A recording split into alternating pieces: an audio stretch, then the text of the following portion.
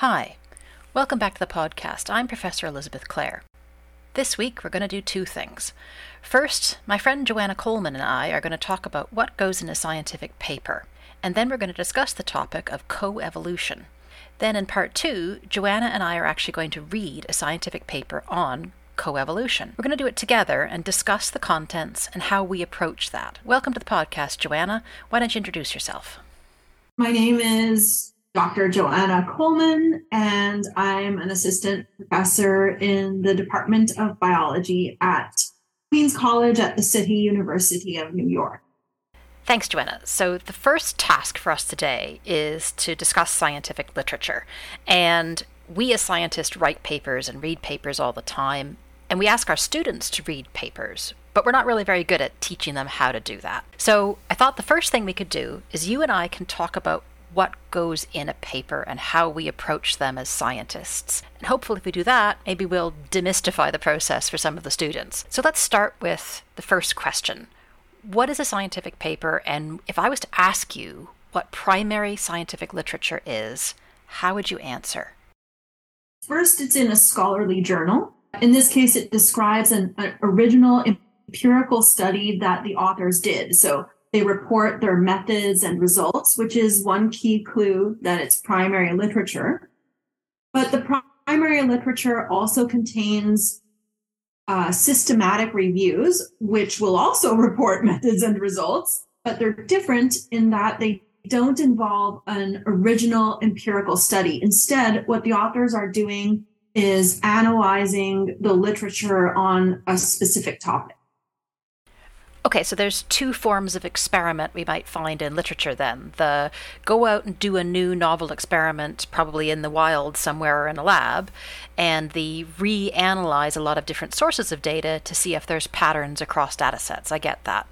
And I think to that I would also add that there are true reviews of a topic that scientists write and publish, where I may just want to summarize all the known facts about a particular subject, and that's not really primary literature, that's more secondary reviews. Before I ask Joanna how she goes about reading a scientific paper, let's introduce the sort of general structure of a paper. Most scientific papers start with an abstract, which is a little summary of everything that's going to happen inside, kind of like the book jacket of a novel. And then they've got an introduction, which gives you the background on the subject, a methods that describes what they've actually done, results where the data are presented and analyzed, often with figures and tables, and a discussion section where the data is placed into some sort of context with what else we know about the subject. So, Joanna, I want to know, do you read these from beginning to end, or do you read them in a specific order? I know that I have my own particular style of this, but I'm curious what you do first. If I'm going deep, I ignore the abstract and I read the paper start to finish, though I also skip back and forth. Now, this particular paper is in my area of expertise as a bat specialist, so I can skim certain parts, especially the intro and discussion.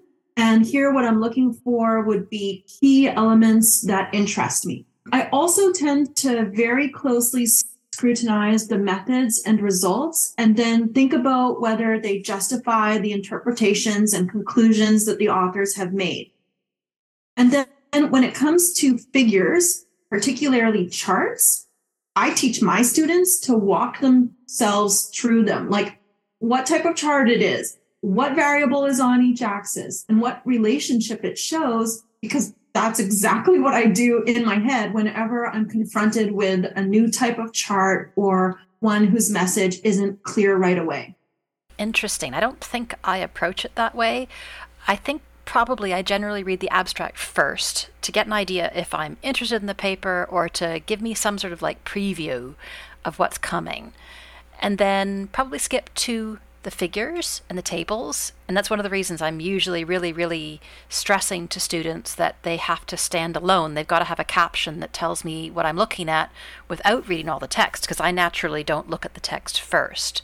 And then I go back to those sections and probably read the discussion of their results, then maybe the introduction to see what sort of general knowledge I've missed, and then would only later go to methods and results-specific data. And really only particularly if I am doing, as you say, taking a really deep look at a paper. If I'm just trying to get general knowledge, abstract, figures, discussion, then introduction, probably in that order. I have to agree with you, especially if I don't want to go super deep. So I would probably do something very similar. And I could not agree more with what you said about the figures. They need to tell the story very effectively, and the caption needs to be self-contained. Before we go any further, you and I, full disclosure, have to point out that we're going to default to bat examples over and over again today when we talk about this paper and this topic, because we're both bat biologists. And I think since we have such similar research areas of being primarily bat biologists, I wanted to ask you first, did you always want to be a bat biologist or a biologist at all? Did you go straight from some undergrad degree into a faculty post at New York, or has your route there been different? And I'm always curious how people got to the scientific careers they're in. So before we talk about bat biology and coevolution and then read a paper on bats and coevolution, give me an idea, how did you get to where you are now? I am from Montreal, Quebec, where I went to McGill University for a Bachelor of Science in Agriculture, and my major was environmental biology. And then I did a Master of Science in Renewable Resources, and my thesis research was on the ecology of a specific raptor called the sharp-shinned hawk, also at McGill. And then I took 3 years off to work before I left for Calgary, Alberta, where I did my PhD at University of Calgary and studied the urban ecology of bats in the prairies. Graduated in 2010, and then I went to live in Qatar for a year, where I taught cell biology and human anatomy and physiology at University of Calgary in Qatar. And then in 2012, I went to Singapore, where I joined National University of Singapore, teaching and researching in environmental studies, conservation biology, and urban ecology. And then in August 2021, I moved to Queen's College at the City University of New York, where I'm an assistant professor in urban ecology. And this seems to be pretty common these days. A lot of us move around quite a lot in our early parts of our careers. Did you always want to be a professor? Actually, I wanted to be an entertainer. My mom came to Canada as a refugee, and no one in her family had ever gone past secondary school. My dad is from Canada and is now a lawyer, and education was his ticket. So they were both very insistent that I go to uni, and I let them persuade me. And then at first I studied languages and translation, and it took me almost 3 years to discover my passion for environmental issues and conservation. And I only really ever thought of being a professor after my master's and PhD supervisors had such hugely positive impacts on me. Really interesting. I mean, I had sort of the same experience. I didn't go to university thinking I was going to be a professor, but when I got there, I just couldn't imagine ever leaving. I loved campus and I loved the atmosphere of campuses, and I'm still there all these years later, just teaching now rather than being the student. Great. Okay, so before we can go on to actually read a paper together, we have to actually introduce the topic. And the topic for today is coevolution. And we're going to read a paper about coevolution. But before that, can you tell us, as an urban ecologist, how do you define coevolution? It's when two or more species have some level of interdependence and they reciprocally affect each other's evolution. Species A evolves an adaptation that makes the interaction more beneficial or less harmful to it, and then species B does likewise. Different types of interactions can lead to coevolution, but the closer the relationship, the more likely it is to occur. Okay, that's a really good, simple definition. And I think the only thing I'd add as a geneticist is that they probably are having reciprocal influences on each other's genomes, although that's also implied by your description of them as being evolving together. Of evolution is generally defined as a change in genome structure or allele frequency over time. The other thing I often remind my students is that there's multiple types of coevolution. We talk about antagonistic or mutualistic coevolution as being these general categories. Do you want to give us a definition of those?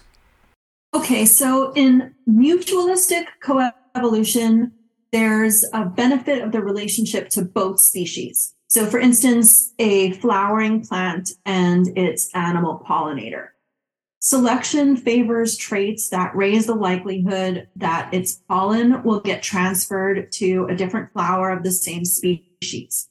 And for the animal, it favors traits that maximize the benefits of floral visits. I guess in the tightest mutualisms, both partners co-evolve traits to make the relationship more exclusive.